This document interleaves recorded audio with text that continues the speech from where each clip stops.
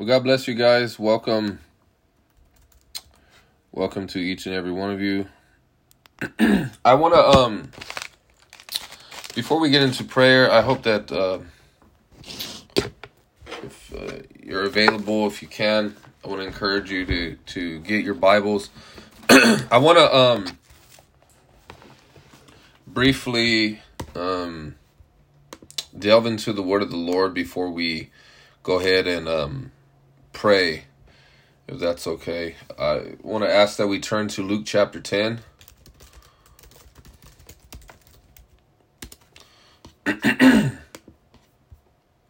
Excuse me. Luke chapter 10. By the way, thank you. It's a blessing to have you all join once again for prayer. And apologize for those that were hoping to have 2 days of prayer a week, just due to many other time constraints and things that I have going on and limited time and so on, limited energy. I just don't foresee that being 2 days. In addition, 3 days in total, the Bible study on Saturday and as well as the 2 days of additional prayer is just not going to be sustainable. But I'm glad nevertheless we have a day in addition to the Bible study wherein we can pray. I've said this many times before. It's a quotation from Charles Spurgeon, and it is that the engine of the church is prayer. Amen. We can't go anywhere with the blessing of God unless we pray. A prayer is the humble recognition that we don't have it all together. It's the placing of ourselves in the position of pleading for the power of God, for the help of God, right? And it is also a submission to his lordship. And that's why for those that do not pray, they're not the ones that humble themselves before the lordship of Christ. Because as David inquired of the Lord before he proceeded with certain commitments. Even before he had gone out in war, he didn't rely upon his military experience, but rather he relied upon the okay of God, the green light. Right? Because if you have the Lord's green light, you have his insurance policy. If you go without his green light, then we don't have insurance from the Lord. Certainly God can get us out of the misery we place ourselves in. He can get us out of the pit, but we don't want to we don't want to put God to the test. Amen. And that's what Satan did. He said, doesn't the word of the Lord say, he says, throw yourself down, and for he will command his angels concerning you to guard you in all your ways. They will lift you up in your hands lest you strike your foot against a stone. Right? It was a misapplication of Scripture, and it was it's the sin of presumption and putting God to the test. And so we don't want to do something we know that God did not commission us to do, and then when we get ourselves in trouble, just continue to rely upon the mercy of God. Certainly there's mercy, but we don't want to, again, put God to the test. Excuse me. But nevertheless, again, prayer is the engine of the church, and so that's why we're here to pray.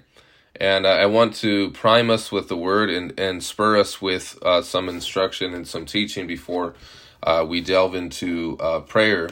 And the reason why I do this, because each opportunity that I have to sow the seed of the word, I do so. And, the word of the Lord tests the heart of people.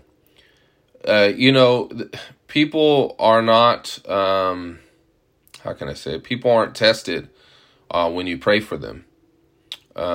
People are not, their character isn't tested when you pray for them. Their character isn't tested when you give them an encouraging prophetic word. there's nothing that rubs people wrong when you offer that service to them. But what rubs people wrong is to be confronted with the word of the Lord, right? And when I say confronted, that sounds bad, but it simply means to explain the word of God, to preach the word of God that may contradict our practice, our behavior, what we're doing, what we're believing, who we are associating with. And so a lot of times people evade hearing the word, even in this own fellowship through the course of 3 years, without naming names. But there had been a number of people that have had no problem coming whenever they so chose to receive prayer, but do it right at the time when they just bypass the word and our word frequently. And so that tells me that there's a character problem, is that you don't want to come underneath the authority of the word, but you want to be helped. Amen. And that's a enormous character flaw, and that is often indicative of a rebellious individual. Amen. At work, the students don't mind if you are cool and relatable. But the moment you start laying down the rules and you start explaining to them what is required of them by the state, right? It's not something I've made up. I'm simply explaining to them what the state and the district requires in order for them to graduate, right? And so, similarly, the state, if you will, is the kingdom of God, and this is his rule book. And we're all, minister or non-minister alike, are under the authority of those scriptures, right? And so, especially during this time in prayer where there's more of an intimate setting, and there are less people, so it can be more, again, intimate. I want to, by the word of God and the authority of Scripture, explain to us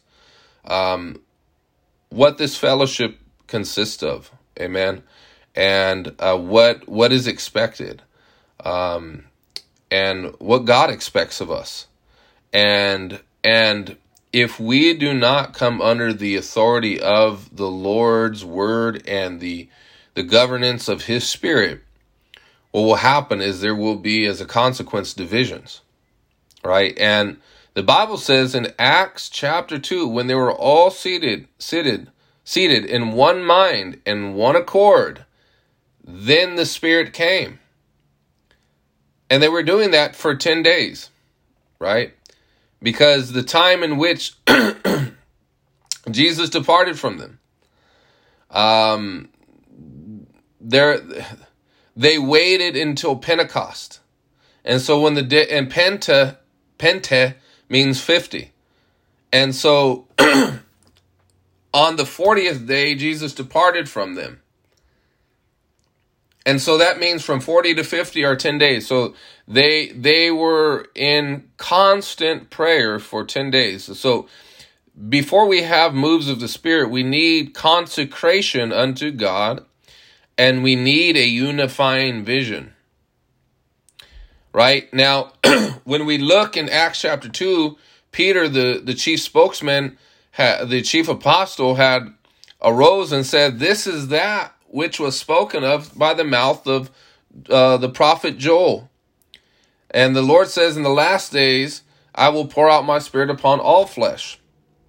And the amazing thing is you have to understand that during the day of Pentecost, it didn't matter if you were in Jerusalem or not. If you lived a long way off, you had to get there. And you had to bring your offerings. All the things that were prescribed by the law. Excuse me. And so there are a there are a wide array of people. There was a lot of people there that attended that day to see the outpouring of the Spirit of God. And 3,000 in total were saved. Amen. So speak about a move of God, but that move did not happen until they were all in one mind, one body, and one accord. Right? So, but nevertheless, let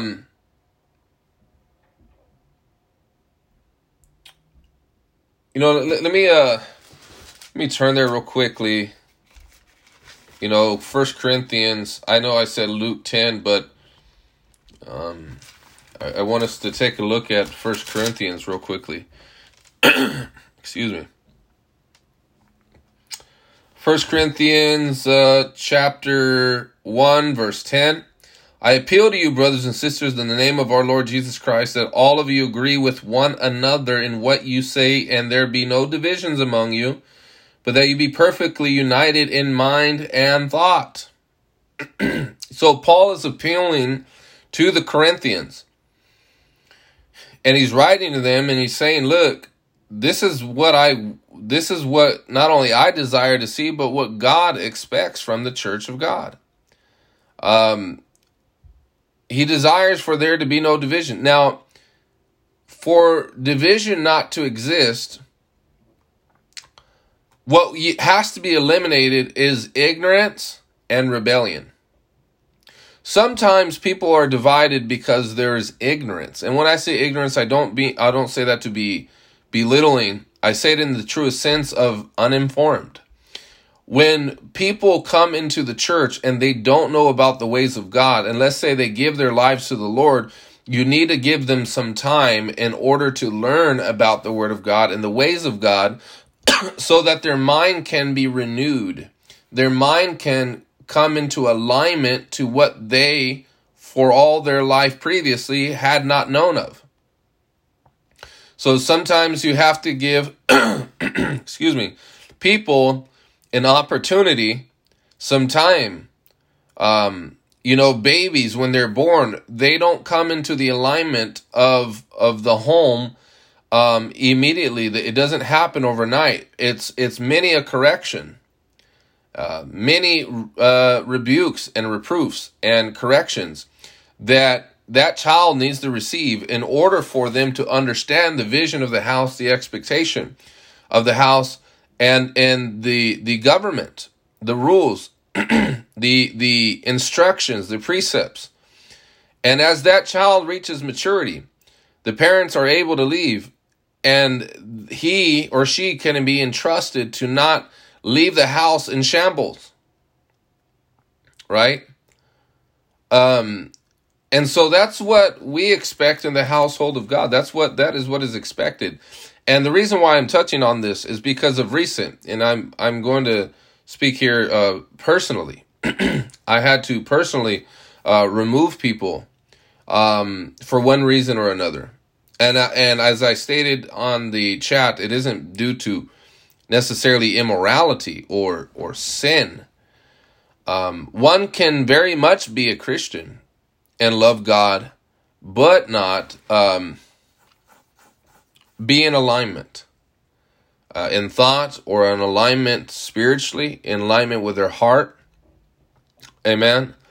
And that's critical. That's vital, because what happens as a result is the home cannot be adequately built up. The fellowship cannot adequately be built up. And if there is no unity, there can be no advancing forward. Amen.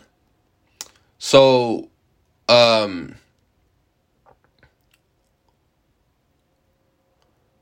yes. So, and I hope in the future that there won't be any more occasions where people have to be removed. And as I stated already in the chat, let me say this real quick. One of the individuals left because they are offended with the word. This particular individual was not confronted by me. they were confronted by another individual in the group, and I'm being vague and for a purpose, just so, just because I want you guys to get the principle behind the matter. But they were offended with the word because this individual has some relatives, I believe by marriage or some sort of relationship, some in the family that are ethnically Palestinian.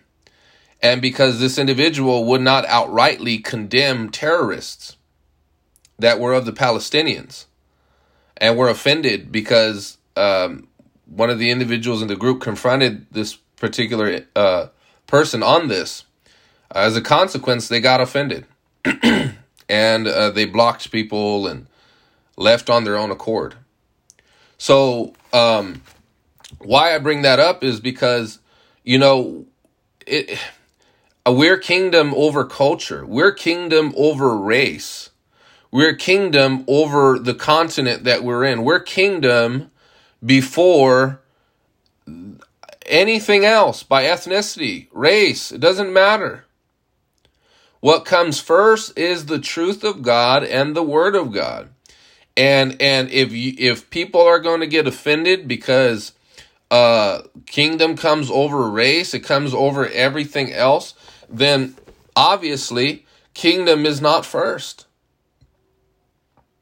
We must seek first the kingdom of God and his righteousness, and everything will be added unto us, right? We must be the kingdom of God first. And now here's the problem, is everybody wants the kingdom on their own terms. A lot of people will say, I'm for Jesus, right? But they don't want you to define Jesus for them. They don't want you to be specific about his word, because the more specific you are about his teaching. What did Jesus say in John 15? If you love me, obey me, and keep my commandments. Okay, so then let's start going into the commandments of the Lord and start specifying what it is that Jesus actually said, did, and taught. Okay, and so we have an option. Do we follow the soul? Do we follow the flesh? And this is, I'm personalizing this because people must understand that the Bible is not just an abstract book. It's not an abracadabra book. It's not a book that doesn't speak to real people in real time. Paul, in his letters, addressed people personally. He said, hey, watch out for Hymenaeus and Philetus. Watch out for Alexander, the coppersmith. He did me a great evil. Watch out for these people. Or he specifically addressed certain things in the church of the Corinthians. But see, that's the problem, is people just want to read the Bible as a cute devotional book. Okay? But and it's okay for them to read about Paul rebuking other people, but they just don't, and to some extent they're okay with reading the Bible itself and receiving correction individually. The problem that a lot of people have is for someone in flesh and blood, just like Paul, to say, hey, look, this is what the word of God says. You need to stop that. You need to cut that out. You need to cut that person out, or whatever it is. Whatever specific correction that individual needs to hear, right? It takes a mature person. It takes a spiritual person. I'm not talking about receiving abuse or anything like that, but to be told the truth. Okay? And so this is it's unfortunate.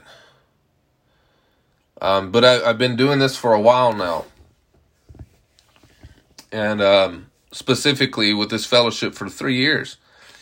And a good number of us, a minority of us have remained. And that's because we see God is moving.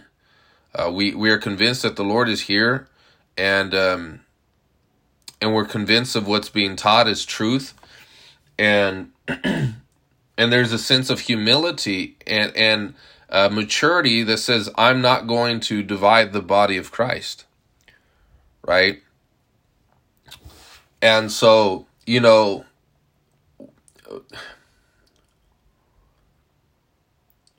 let me show you this real quick. Let me show you something. Let's turn to Acts chapter 20.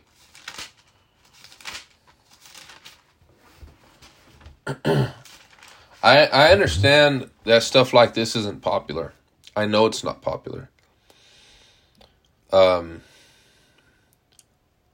I'm not interested in popularity. I'm not interested in offending people either. I'm not interested in making enemies.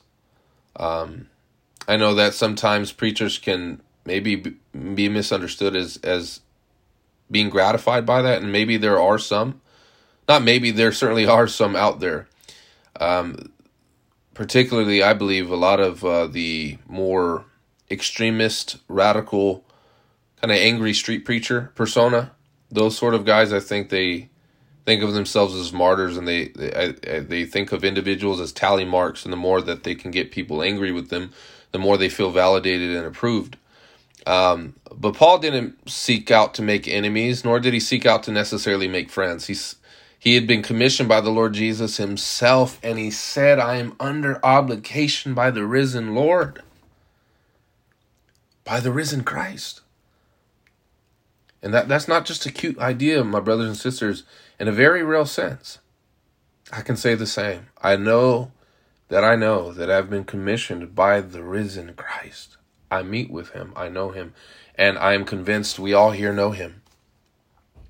And being a threat to the kingdom of darkness, I'm sure that I am. And I say that with gravity and a full recognition of what it requires in order to build up the church of God. But with that said, that's my mission. And that's what Christ has commissioned me before I was born, setting me apart from my mother's womb,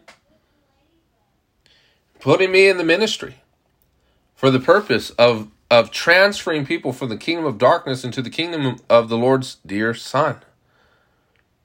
Amen. And communicating the mystery of God that he has revealed unto his holy apostles and prophets, the Bible says in Ephesians. But what I wanted to take note of, but what I was saying is that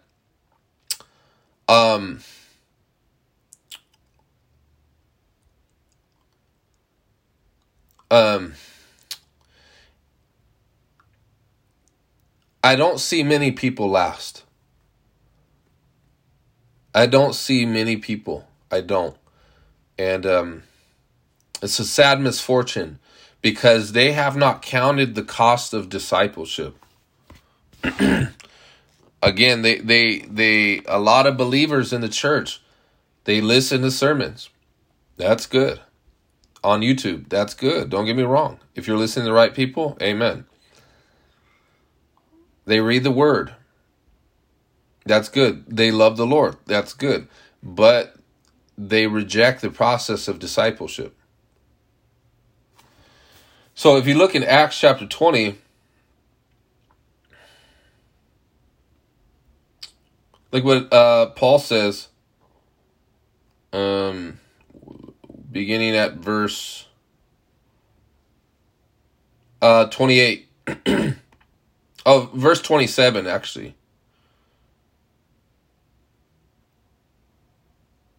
I hate when I do this.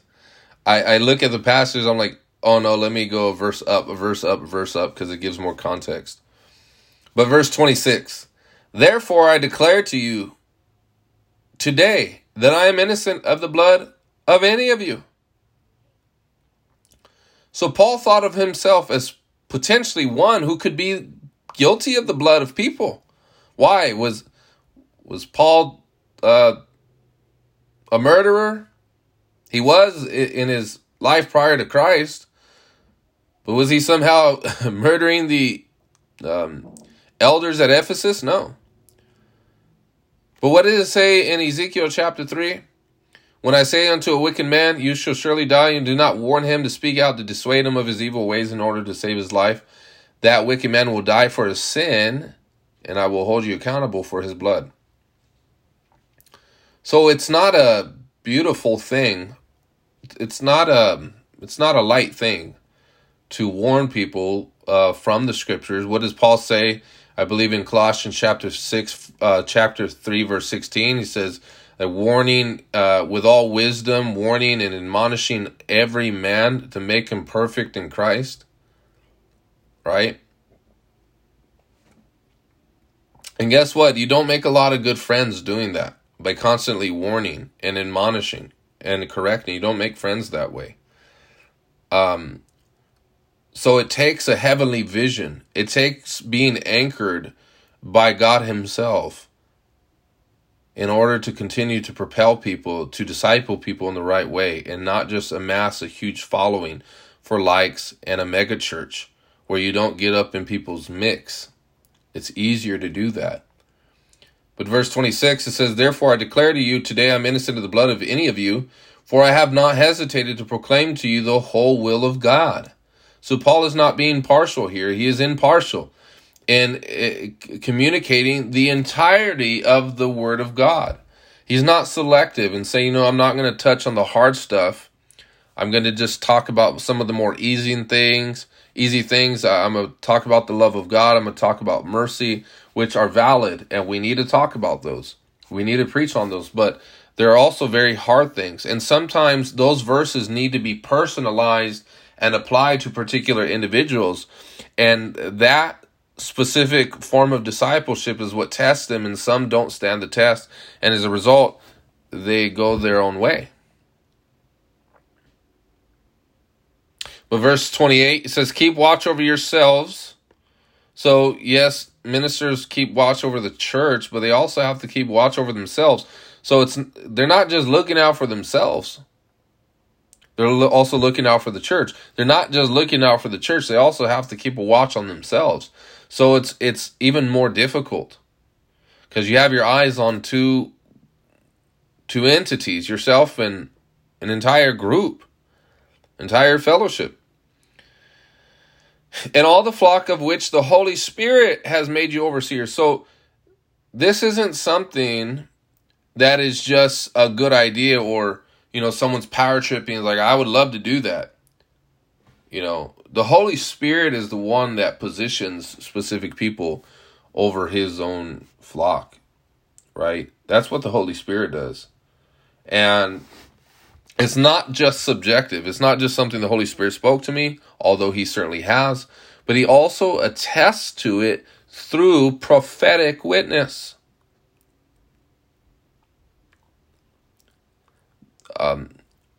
If someone says they feel called to the ministry, but have no prophets that are themselves tested and reputable and godly, having pointed them out, then I would warn you to be weary of those people, because there is no prophet, there is no apostle that has just gone out and done their own thing and has nobody to vouch for them, nobody that has prophesied over them to serve as prophetic confirmation and establishment over their life. Even Jesus himself, as God in the flesh, waited for the point man, namely John the Baptist, the prophet of the Lord, to prepare the way for him, so that when all of the Pharisees and the chief priests and the scribes, right, seeing John baptizing people in the river, of which all the people held him to be a prophet, Jesus was not anointed and singled out and commissioned until John the Baptist pointed him out. In fact, Jesus didn't even rely upon the voice of the Father that came down from heaven saying, "This is my beloved Son, in whom I am well pleased." He didn't rely on that alone. He needed to be singled out. And until he was singled out by a prophet and confirmed by a prophet and established by one, he did not proceed with his ministry. His ministry didn't begin until that day. Even God himself stooped down and humbled himself, making him dependent upon the cooperation of another man.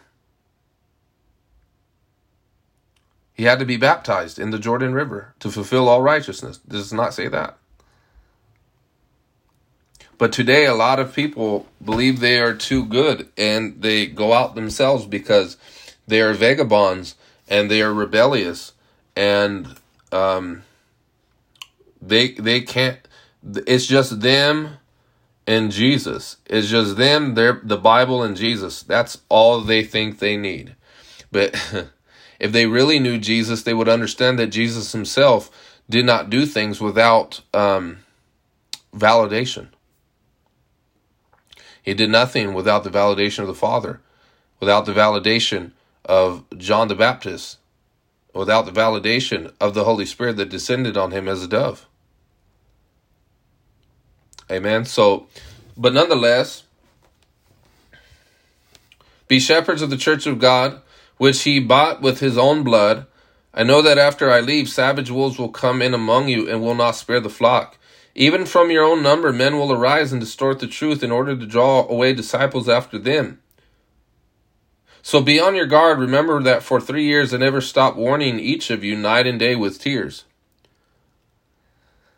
So why do I mention this verse? Because the biggest concern isn't the out and the Muslims or these cults or the occult, right? The biggest concern is people in the church that come that are numbered amongst the church, and they rise up and they lead people away either through false doctrine or immorality.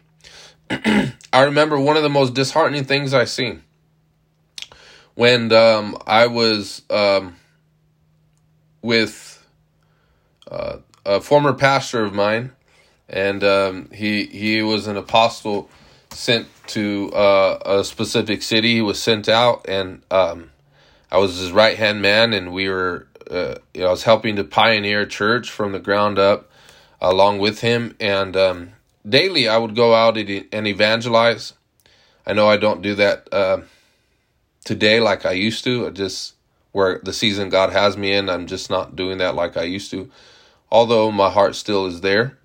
But I was evangelizing daily, and I had happened to win an entire family to the Lord, and we were able to baptize them. It was one guy who he was into gangs. He just got out of prison.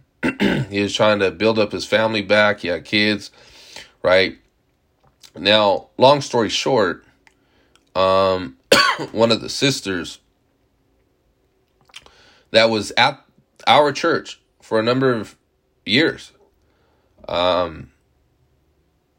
unfortunately and very sadly, slept with this man who was married.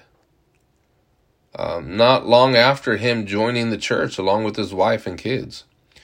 And so that ruined a marriage. And I don't know what happened after that. But the point being, it was a tragic thing. So we weren't so much concerned about members being led astray by Islam as much as we were concerned about members falling away from Christ due to immorality and certain persons within the church that don't follow after God, right? Or whatever, right?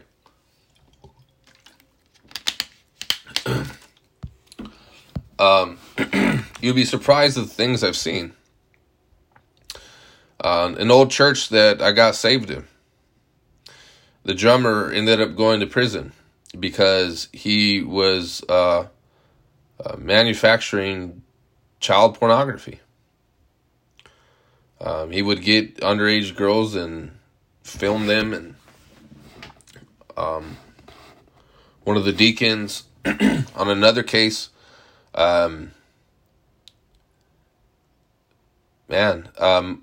molested several children in the church. There was another individual that was incestuous and was having sex with his own biological sister that was underage. So I say this not to, and then the deacon, the dirty deacon, has life in prison now,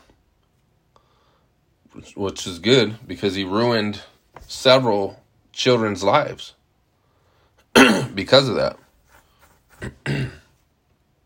And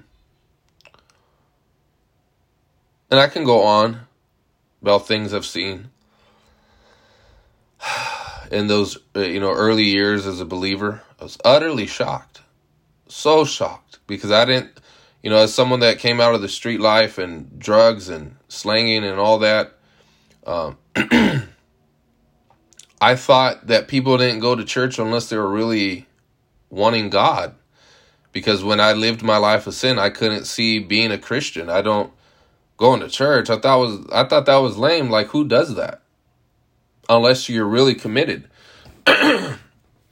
But that's because there are people that are not, either are genuine but fell away, had a very tempting time, or are otherwise just completely wolves.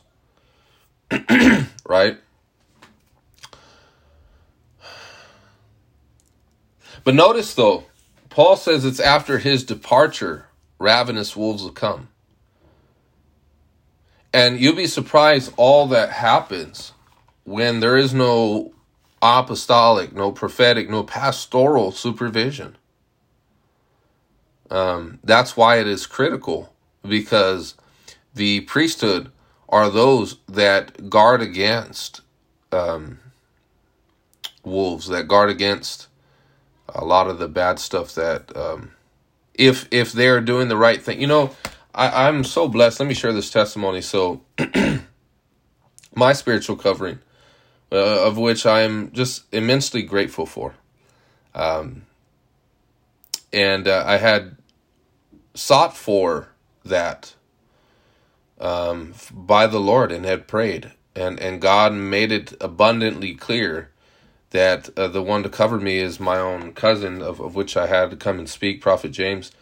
And it just blessed my heart, because last week the Lord had spoken to him, and that he needed to, in an impromptu phone call to minister to me. And so he was leading me in prayer, and I had it on speakerphone as my wife was driving, and we parked outside of a grocery store. And the Spirit of God just came marvelously and strongly and powerfully. And then at that moment, my cousin received a vision of my boy being afraid and dreaming. He says, the Lord showed him that my son has nightmares, and that it caused him fear. And I was like, yes, that's absolutely accurate. But nonetheless, he prayed for my son, but it was completely on point and just came against the enemy. And it was just beautiful to know. And I already knew my boy is called to the ministry, but the Lord showed my cousin that my son, he is called as a prophet, and the Lord will be speaking to him immensely through dreams, and that's why the devil is attacking him in his dreams. And so, isn't that interesting how the thing of which you're called to is the very thing that the devil will fight you most against? In the area that you will be the most strongest to be a liberator for other people, the devil will fight tooth and nail to destroy that area of your life. So if you're going to have righteous seed, he's going to attack you in the area of fornication, because he don't want a righteous seed to be built upon a godly marriage. So he wants you to go sleeping around with everybody, to destroy your sexual organs, to destroy, right, with STDs and everything else. And any area of which God is going to use you mightily, right? What was it? The Lord was going to use Abraham, right, through and give him seed, which was Isaac, of which Christ would come. And so, but he was thrown off trajectory in order to birth an Ishmael. So the devil says, okay, all right, you want a son? All right, just don't do it God's way, do it my way. And look at the untold evil that comes as a result of Abraham's relapse of faith. His time of weakness. You see that conflict today in Israel amongst the Palestinians and the Israelis? That is because of Abraham. Right? So, let's not falter. Let's continue to carry on doing the work of the Lord, immovable. Amen. Immovable, always abounding in the work of the Lord. Be coming to a close here. But I want us to be, as we pray, we need to be of the same vision. We need to be of the same mind. We need to be of the same understanding.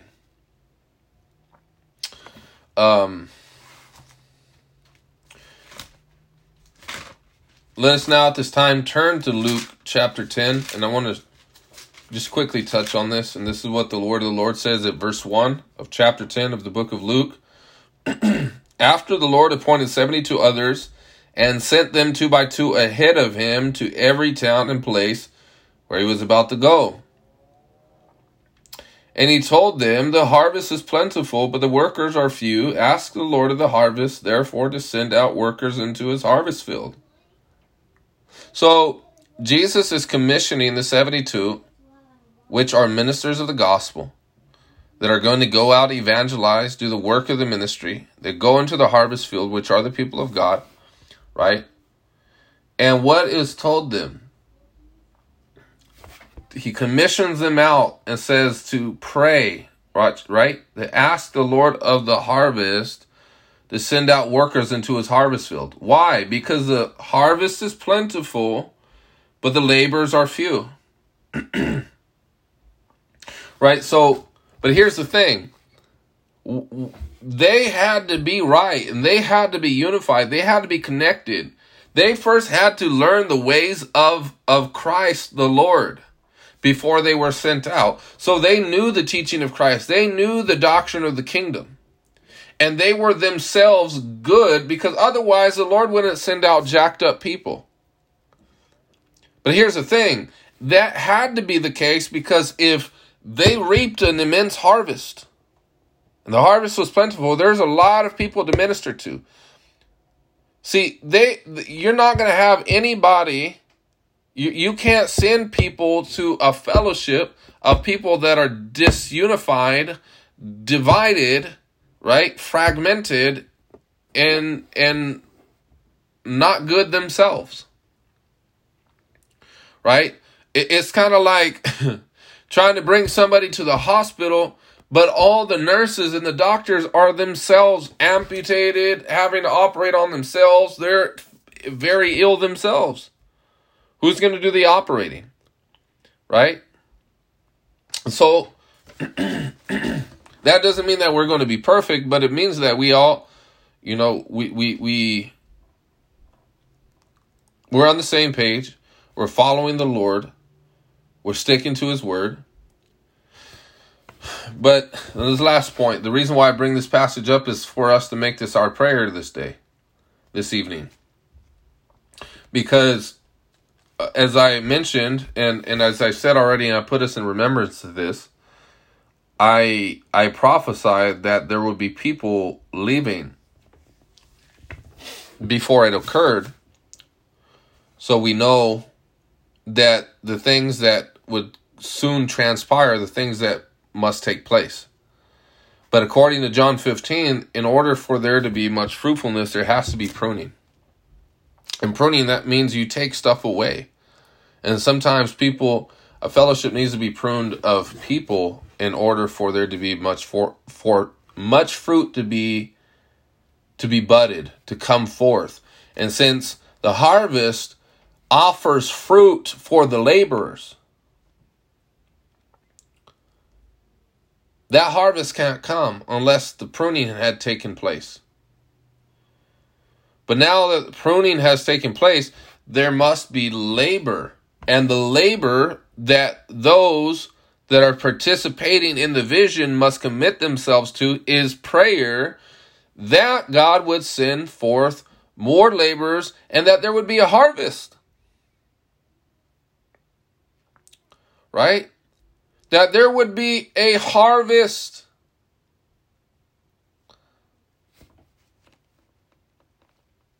What and this should be our joy, right? Because the Father's heart is for souls, is for people, is for the lost people, is for those that don't know God. And we need. I remember seeing churches before in the past, and I don't say this to be insulting, but the vast majority of them, the youngest amongst them were in their 60s. The oldest amongst them were entering into their 90s. There was no new blood. There was no new people. There's no one to carry the baton. There's no one to cast the vision to then reach this world, to do the purposes of God, to spread the light of the Lord into dark regions.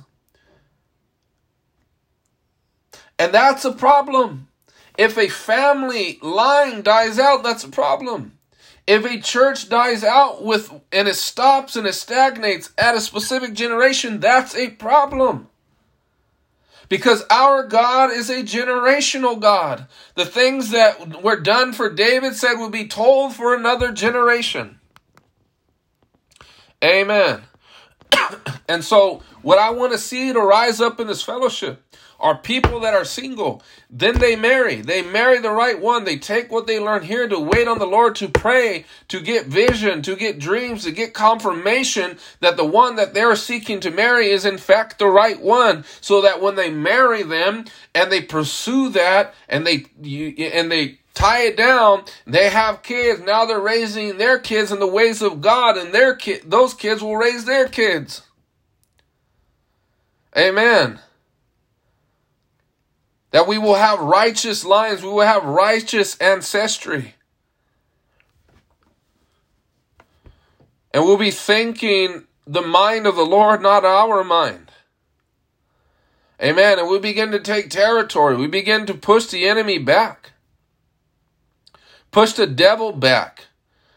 I want to see people that come out of poverty and enter into prosperity and become property owners. That become millionaires, that earn annual six figures.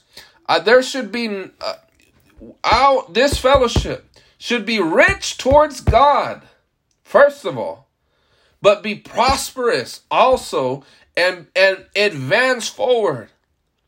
That we should be property owners, that we should be legislators, that we should take dominion. But it takes for people to know their God, to be strong in the Lord in order to do mighty exploits for Him. Amen. Hallelujah. So, but it begins, what does it say? Judgment begins at the household of God. It says if we judge ourselves, we will not be judged of the Lord. So let's judge ourselves in righteousness and say, you know what, Lord, what area of my life do you not have dominion yet? And let those weak areas be swallowed up by life. Let it be swallowed up by the grace of God. And that the weakest amongst us will become as the mighty men of David. Amen.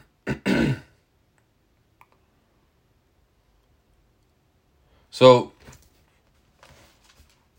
but it takes effort. It takes commitment to the ways of the Lord. It takes prayer. It takes labor. It takes sacrifice. So as we pray, I want that in our minds. I want that to be a vision of ours. That new blood, new life would be added. Not wolves, not by strategic marketing, but by the Holy Ghost selecting men, selecting souls.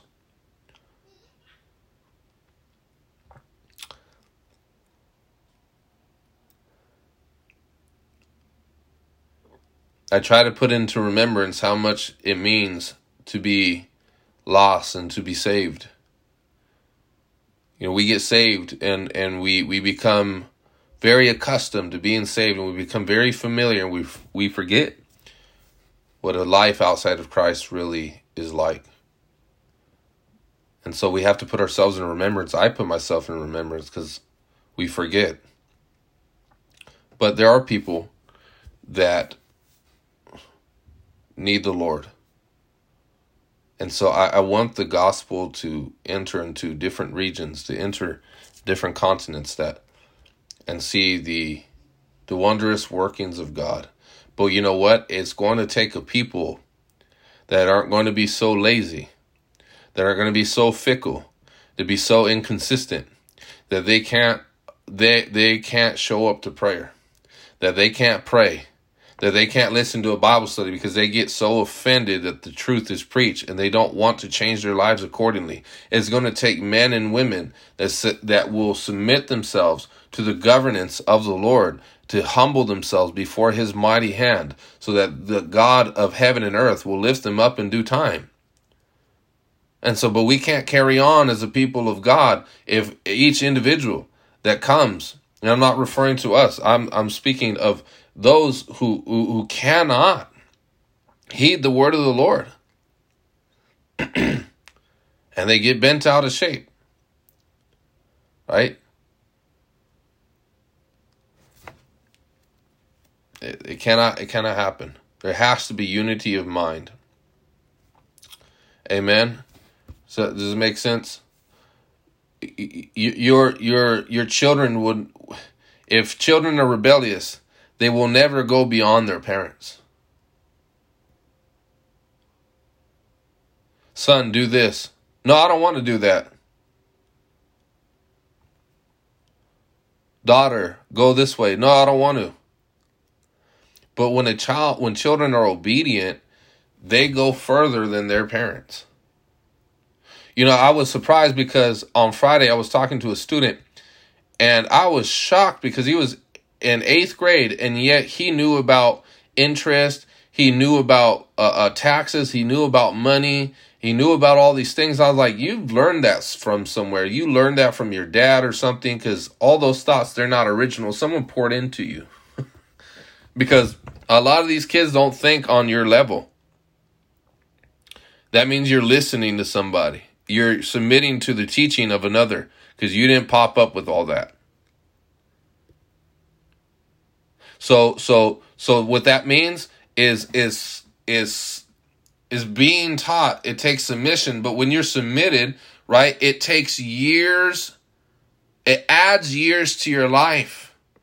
When you do things the hard way and you say, Lord, I don't want to listen to you. I don't want to listen to Moses. I don't want to listen to them. I'm going to follow Aaron, who builds me a golden calf and satisfies my pleasures, instead of following the vision of the Lord through the spokesman of God, right? What happens is, for every day you complained and grumbled and had fought against God becomes a year. So the 40 days of grumbling becomes 40 years of wasted life. So you know what? No, I'm going to just follow you, Lord. And you have appointed Moses as the leader of your people. So I'm only going to spend 40 days in this cruddy wilderness. Right? So, let us pray.